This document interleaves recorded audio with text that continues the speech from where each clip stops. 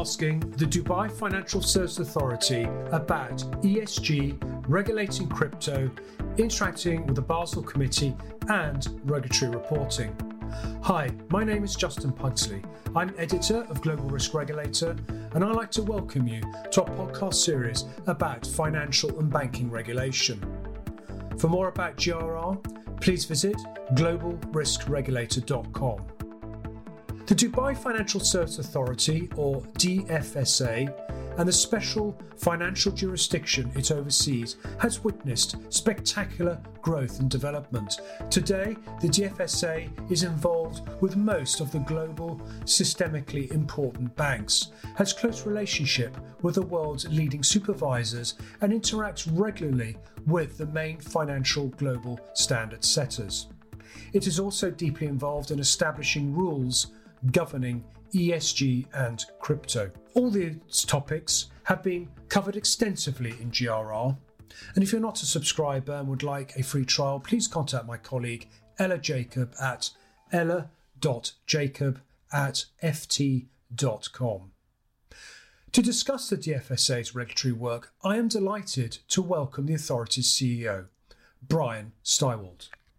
Thank you, Justin, for inviting me here today. I'll start with a little bit of history, and we'll work our way into the culture of the center and what we're doing. But the Dubai International Financial Center is physically 110 acres of land in the Emirate of Dubai in the UAE, and it's a critical part of Dubai's long-term goal of diversifying its economy. And I think a successful part of the diversification process. So the DIFC really exists as part of the vision of His Highness Sheikh Mohammed bin Rashid Al Maktoum, the Vice President and Prime Minister of the UAE, ruler of Dubai, to bring brick and mortar financial institutions, the globally active players into Dubai, where before the center began, the bankers and financial institutions were coming back and forth to Dubai doing suitcase banking, we'll say. So he asked a series of questions, as he normally does, of why don't these people set up an office here? And he got a list of answers of this is why they won't. And so he set out, as again he normally does, I'm going to solve all of those problems if they'll come. And he probably received some skepticism and maybe even some laughter at the beginning, thinking you can't solve all those problems, but he did. So the DIFC was created under the UAE Constitution. It's designated as a federal financial free zone, where the commercial and civil laws of the UAE are lifted off of this piece of land. All legislation here has been drafted in a bespoke manner to apply only to this 110 acres. Criminal law still is in the UAE. That hasn't been lifted. So that gets into the issue of anti-money laundering, where we truly are on and offshore at the same time, I guess you could say. Okay. So we wrote all of our own legislation. Everything is common law oriented. It's benchmarked off of the UK. We have our own court system. We have a regulator, and we have an administrator of the center. Those three bodies put the backbone of the center together. We regulate on international standards of regulation and supervision. We're primarily a wholesale financial center. So we were set up to bring new business here, not to compete with business that was already here. And wholesale finance is the area where suitcase banking was the most prevalent. Starting 17 years ago with nothing, we have now achieved more than 2,600 companies that are in the center. More than 25,000 employees work on this 110 acres of land. And we regulate just over 600 of those 2,600 companies. I think you said in a previous conversation that operating in the DIFC has a fairly similar feel to what it might be like to operate in the City of London, especially in terms of the principles-based regulation and that kind of thing. Is that the case? That is the case. So, I mean, even the Dubai Financial Services Authority, the FSA, was benchmarked off of the UK FSA, which now doesn't exist anymore. But but that was the original setup. And so, being a common law jurisdiction with our initial legislation benchmarked off of the UK, for many financial institutions, it is just like they're outside London in a legal sense. Yeah. Than it but the weather's nicer. But the weather's much nicer. Well, until we get to August, and then we might change. But yes. Yeah, right. Yeah, it gets a bit hot. Yeah. Okay. Well, Brian, thanks for that good overview. That's really useful. Okay, so let's dig a bit deeper now. So can you talk a bit about? I mean, you're an international financial centre. So can you talk about how the DFSA interacts with other supervisors across the globe? And also, particularly for overseeing the globally systemically important banks, of which I gather you have quite a few with offices there. Yes. So we have 33 banks that are licensed in the DIFC, and when I say the word bank, meaning they can take deposits. Okay. We are not allowed by law to take deposits from the UAE, but we can take deposits from anywhere else in the world. So those 33 banks have just under $200 billion in dollars in total assets. And we have now, I believe, 25 of the 30 GSIBs, the systemically important banks around the world. Now, I say that not all 25 are here as a bank. So some of them are here as a commercial bank taking deposits. Others are just here in terms of wealth management. But 25 of the 30 GSIBs have a presence in the DIFC. Those big global banks, I mean, they're regulated by the US, EU, and UK regulators and Japanese and so on. So can you talk a little bit about how you interact with the supervisors in those jurisdictions to oversee these banks?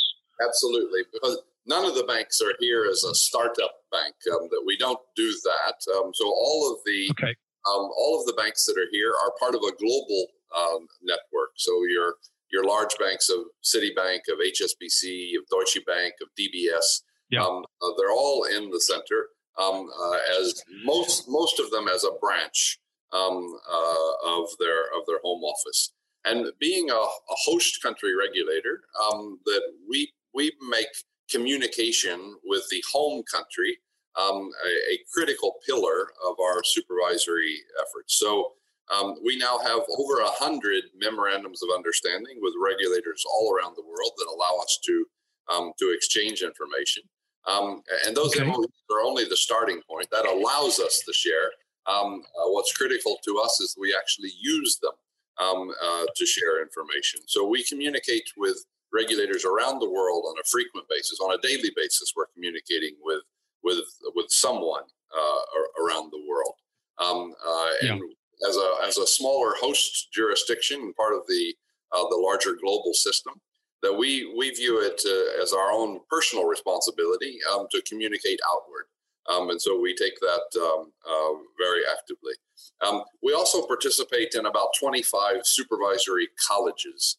And so this is for all of the regulators of the large banks around the world that typically once a year, all of them gather together and discuss the activities that are happening in their jurisdiction, the issues they're having in their jurisdiction under the umbrella of the host or the home country supervisor.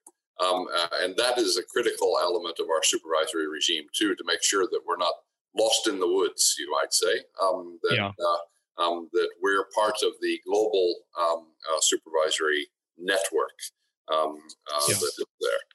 In addition to those supervisory colleges, we do periodically we do joint risk assessments with a home country, where they might come. They might come here to do a part of their risk assessment, or we cooperate and communicate back and forth on a particular risk area. I just want to talk a bit about your work now with the global standard setters. Now, I know you have some involvement with the Basel Committee on Banking Supervision. Can you talk maybe about the Basel Committee, what you do there, and also the work that you do with other global standard setters? Absolutely. So for me personally, I am the co-chair, along with Kuben Naidu from the Reserve Bank of South Africa. I am the co-chair of what's called the Basel Consultative Group, which is the outreach arm of the Basel Committee on Bank Supervision, to reach out to non-member jurisdictions. And as a result of being a co-chair of that group, then I'm an observer at the Basel Committee meetings. And my primary mission is to make sure that the Basel Committee hears the concerns of non-member jurisdictions whenever they're developing their standards. And so one of the biggest issues that we forward at the Basel Committee, and we're doing quite a bit in this area this year, is the issue of proportionality.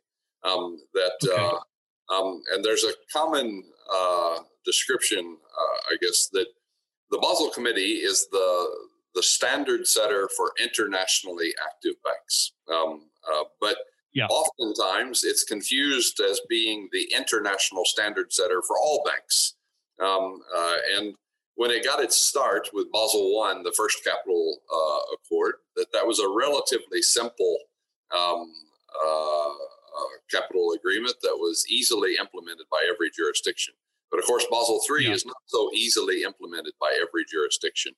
And that really brings the difference between large and small jurisdictions and internationally active and non-internationally active banking systems to play. So I am a voice of the non-member countries to say that some of these standards, while they might be easy for JP Morgan, it's less easy for a smaller country to implement.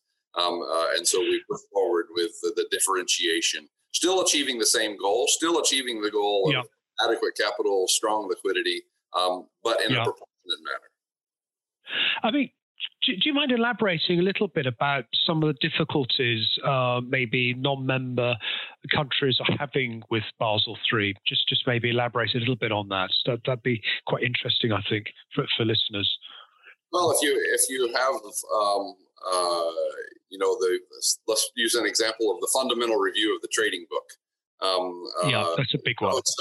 So that is a major issue for the top 20 banks in the world, maybe even the top 50 banks in the world. But for the rest, if you tried to implement that verbatim in every country in the world, you're going to spend a lot of time putting a set of regulations in effect that don't have any risk in your jurisdiction.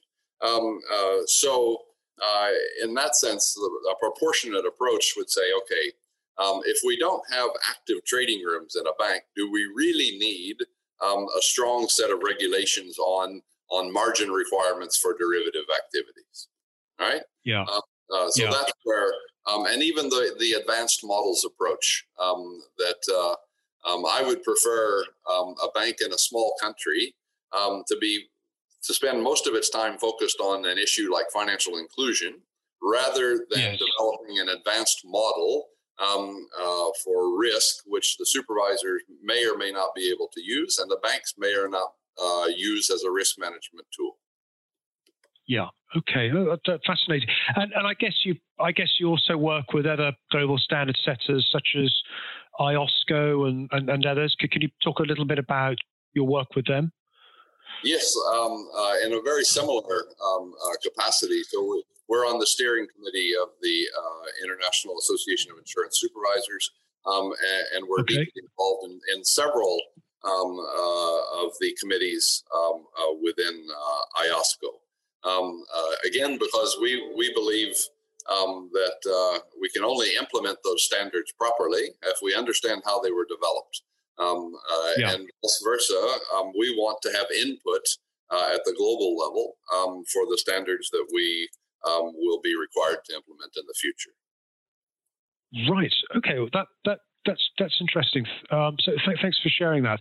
Okay. So as we all know, that there's been very intense interest globally in all matters relating to ESG. I mean, there's been a huge amount of work going on that in Europe, for instance. But I know you're also looking at this. So could you talk about the sort of key initiatives the DFSA is undertaking around ESG?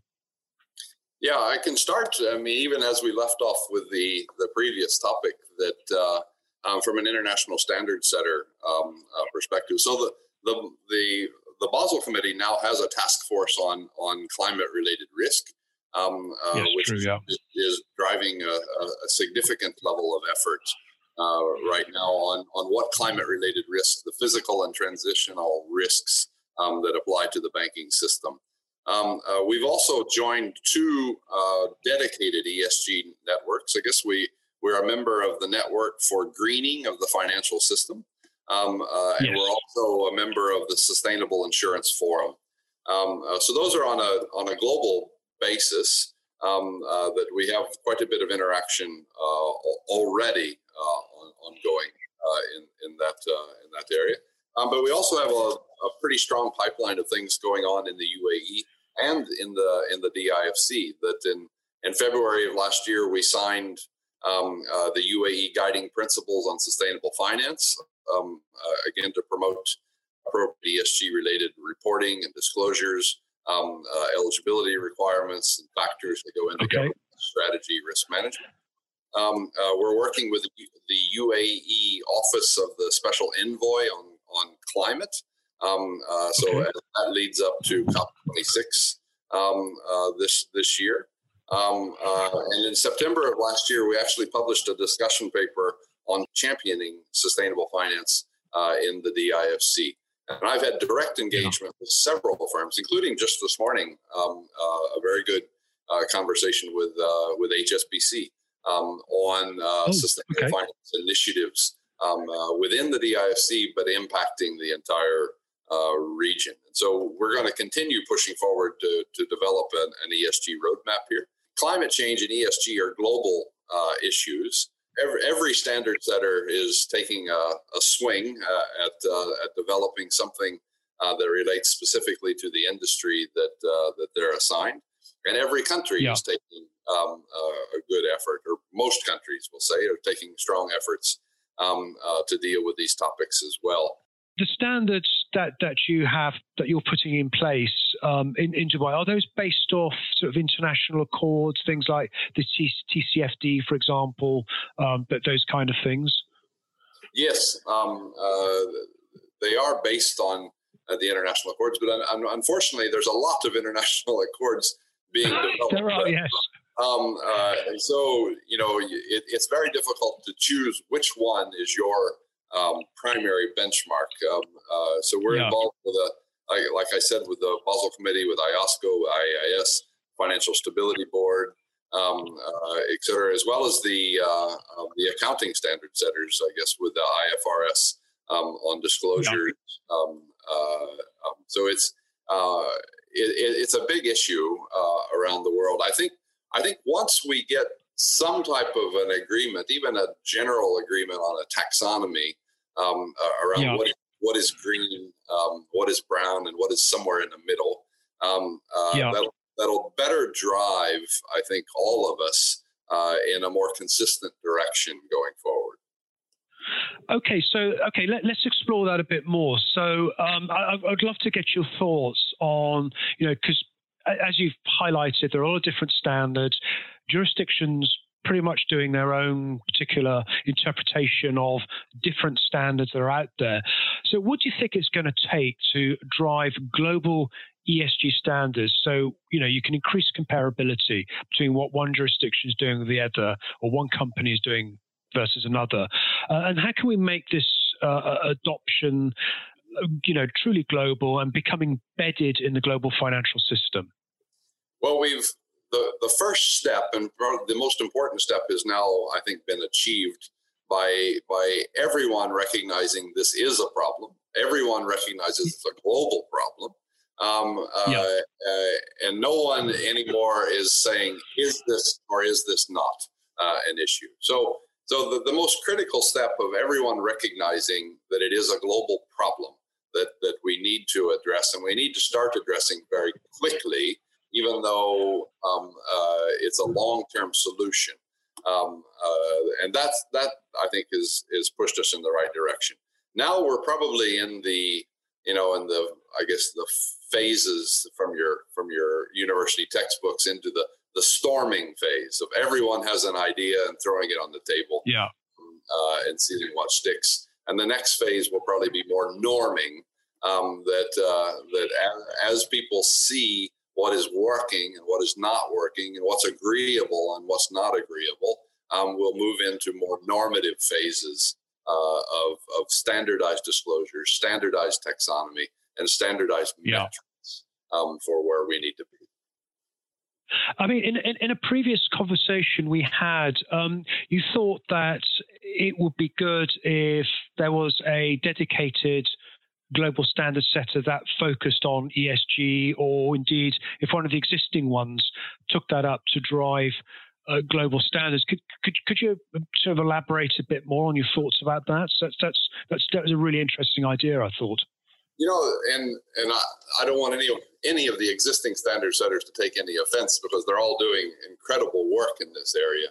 But indeed, as we coalesce around the fact that this is a critical area and a critical problem for the whole globe, that one way of getting consistency is to finally establish, okay, why don't we have a climate change standard setter, or ESG, I'm not so sure, but climate change by itself, I think would go a long way to making it more standardized. Yeah. Okay, lovely. Okay, well, let's turn to crypto now. Another something that's very much in the public view at the moment.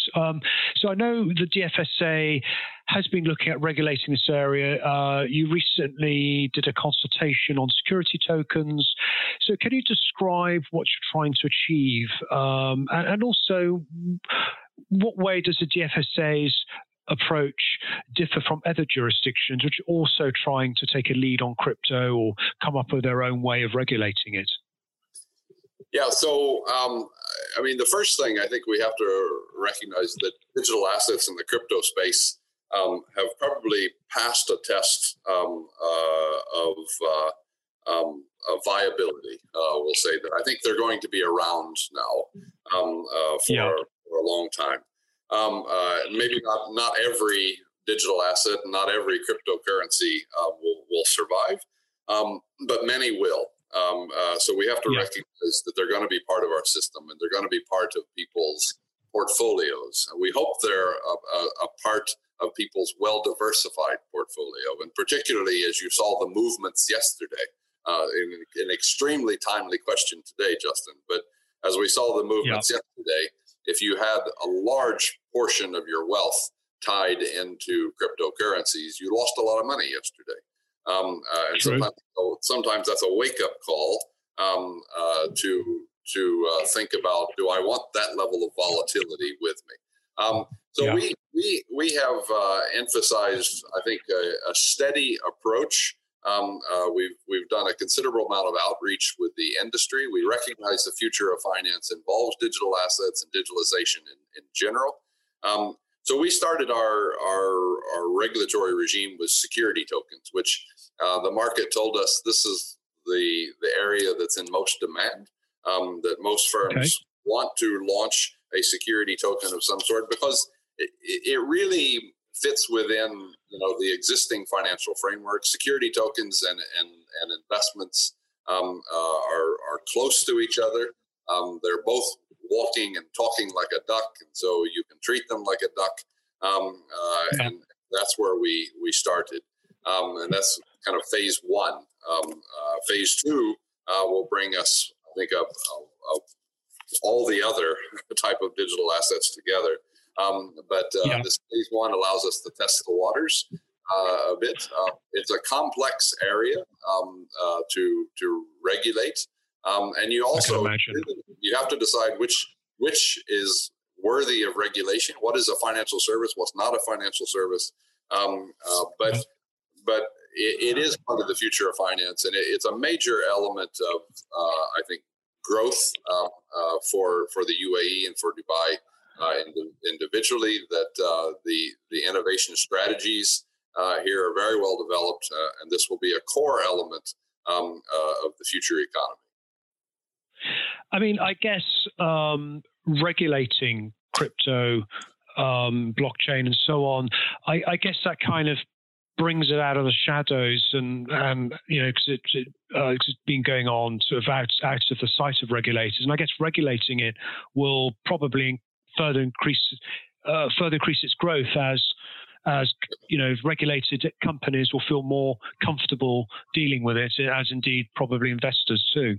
Most of regulation is out to protect a retail investor, yes, and to make sure that they have an adequate disclosure of what the risks are. What did they just buy, and what type of volatility it has, what type of risk it brings to their portfolio, to make sure that their money is protected in a client money sense, that they're not going to lose their money other than the market value of their instrument going up and down, and to make sure that the firms doing this are not being abused by financial criminals. So those three areas: the disclosure of your risks. It's not a deposit, so in many forms, but the disclosure of the risks that you've got, that your money is protected, and that you're not part of a money laundering scheme. Yeah. Okay. Fair enough. Okay. Now, as I'm sure you've seen, there's been a great deal of speculation that decentralized finance or DeFi will replace traditional finance, or so-called CeFi, central finance, because it offers greater efficiency, cuts out the middlemen, gives control back to the user. What is your view on how this space will evolve? Do you think maybe we'll end up with some sort of hybrid model, between centralized finance and some of the characteristics of DeFi? The customers want an ease of doing business. They want to access their bank account 24/7. If they wake up at midnight and want to send money to their family, they want to do that. They want instant gratification, that the service was seamless and quick and safe. I think there will be a hybrid.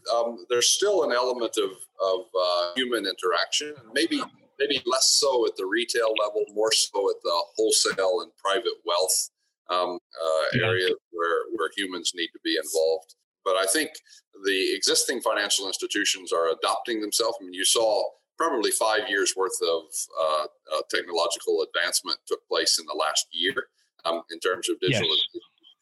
You're seeing now the effects. I mean, I think I read this week where banks in the U.S. thought that their labor head count would fall by about 10% over the next several years as they move away from brick and mortar branches into more digital financial services. We hope that doesn't disadvantage any part of the population. So if you're going to lift the brick and mortar branch in certain communities, you want to make sure that those people in that community still have access to financial services. And that really goes to, I mean, I'm a U.S. person, so I monitor that more closely, but this whole infrastructure plan that's being put forward right now by the U.S. administration to make sure people have access to digital methods of interaction with government, with the private sector. And so I see that as irreversible now. I mean, if you look at the market value of PayPal, you can see that it stacks up against the top banks in the world. So without question, fintech has already laid down a marker that they're here to stay, and people value those services. And they're eating away at some areas of traditional finance that have been very profitable. And in a real sense, every bank in the world has a PayPal probably in the basement. But that's the problem. It's been in the basement. Yes. Nothing PayPal does a bank couldn't do.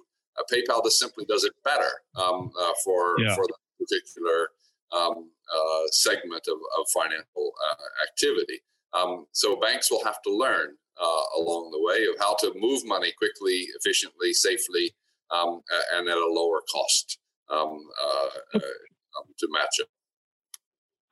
Okay. Now, there's been a lot of excitement in the financial sector, and I think you reflected that in the previous question, over instruments such as stable coins and even non-fungible tokens, which at the moment are more associated with art, but they could be used for creating all kinds of new financial products as well.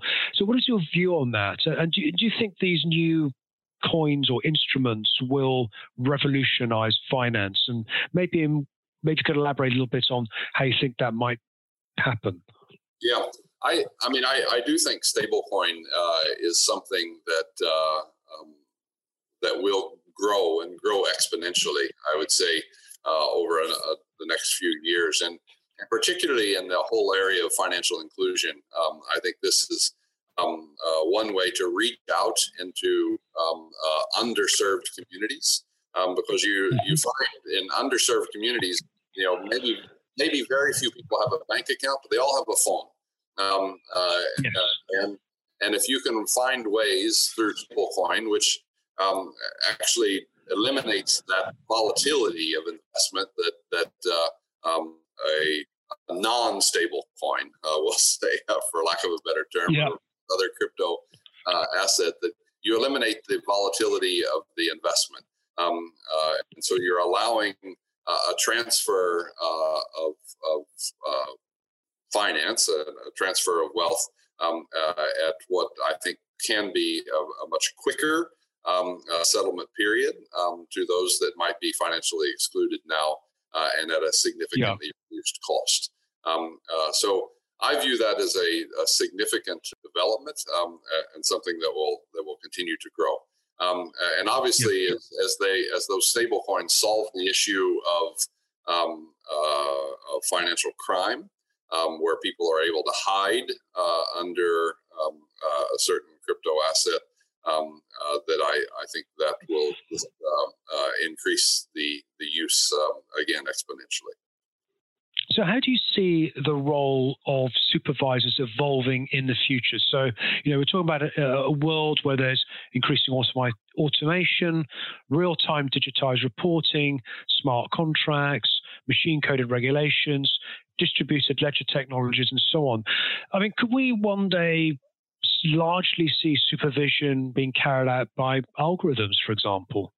I think there's, and we're already working on a number of these initiatives at the DFSA with the use of AI and machine learning. We're still at the very, very early nascent stages. But this allows us, I think, artificial intelligence and machine learning allows us to have more routine functions done in an automated fashion, and allows us then to use our existing resources, our human element, to do the more complex analysis that still cannot be done through automation. So definitely, I think every regulator, every financial institution, and really every business is going to be using more and more technology as we move forward. And we also then, as a regulator, have to understand what technologies the banks are using and what risks that brings.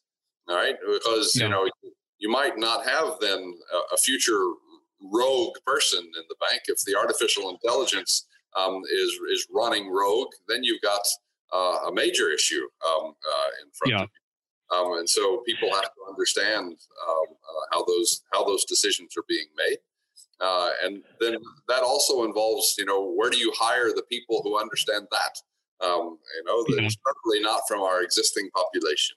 And so when you look at future risks in the financial system, when you look at the cloud, when you look at ESG, climate change, cyber, artificial intelligence, money laundering, that every regulator is going to have to decide where do I hire the expertise, or how do I develop the expertise to allow me to know what the financial services industry is doing? I mean, you mentioned artificial intelligence, the potential for sort of AI programs to run rogue, in a way, in a funny kind of way, possibly replacing humans in terms of, causing misbehavior and problems. So on. Do you have any thoughts around governance that should be put around AI, precisely to make sure that something like that doesn't happen, or even that it doesn't, discriminate against certain demographics in the population for giving out loans, for example, or mortgages, things like that? Yeah, I mean, it will be part of the governance structure. So you will very likely have board members, if you want to start from the top, who understand the technology aspect of your institution, because that's a critical risk factor.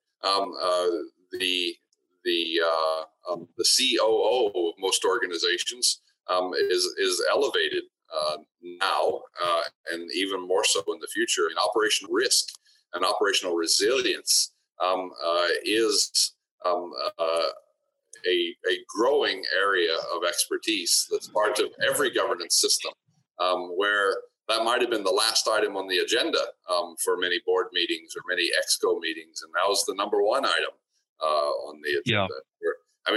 We're very happy, I think, that the financial services industry showed remarkable financial and operational resilience through the pandemic. And I guarantee you, if you went a year ago and asked any bank in the world, what do you think if you sent all your staff home for 6 months? Would you, no one would have said that's a good idea, right? Yeah. But it worked. And now we just have to realize what's the next area of risk. And so it probably does lie in the cloud area, in the cyber area, and in the operational resilience area. And that's where our future should be directed. And on that note, I'd like to finish by thanking Brian for sharing his insights on regulation and the DFSA. And if you'd like to listen to more podcasts about regulation, please visit globalriskregulator.com. And you can subscribe to our podcasts via Acast, Spotify, and Apple Podcasts. And if you enjoyed this episode, please do share it. And finally, I hope you stay safe and well. Thank you.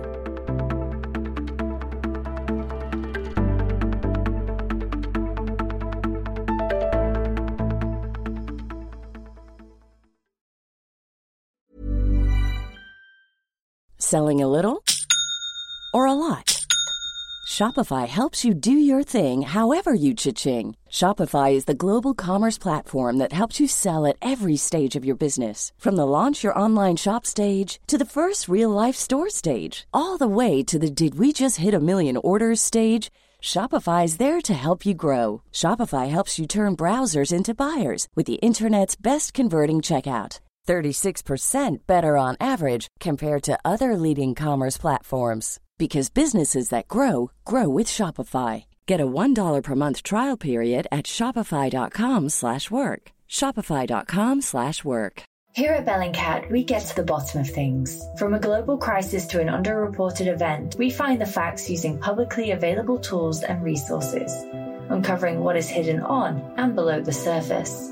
We connect the dots using social media posts, satellite images, and public records, and empower others to do the same by sharing how we do it. The ability to do so is only made possible by our readers, supporters, and community members. Care to join us? Learn how at bellingcat.com.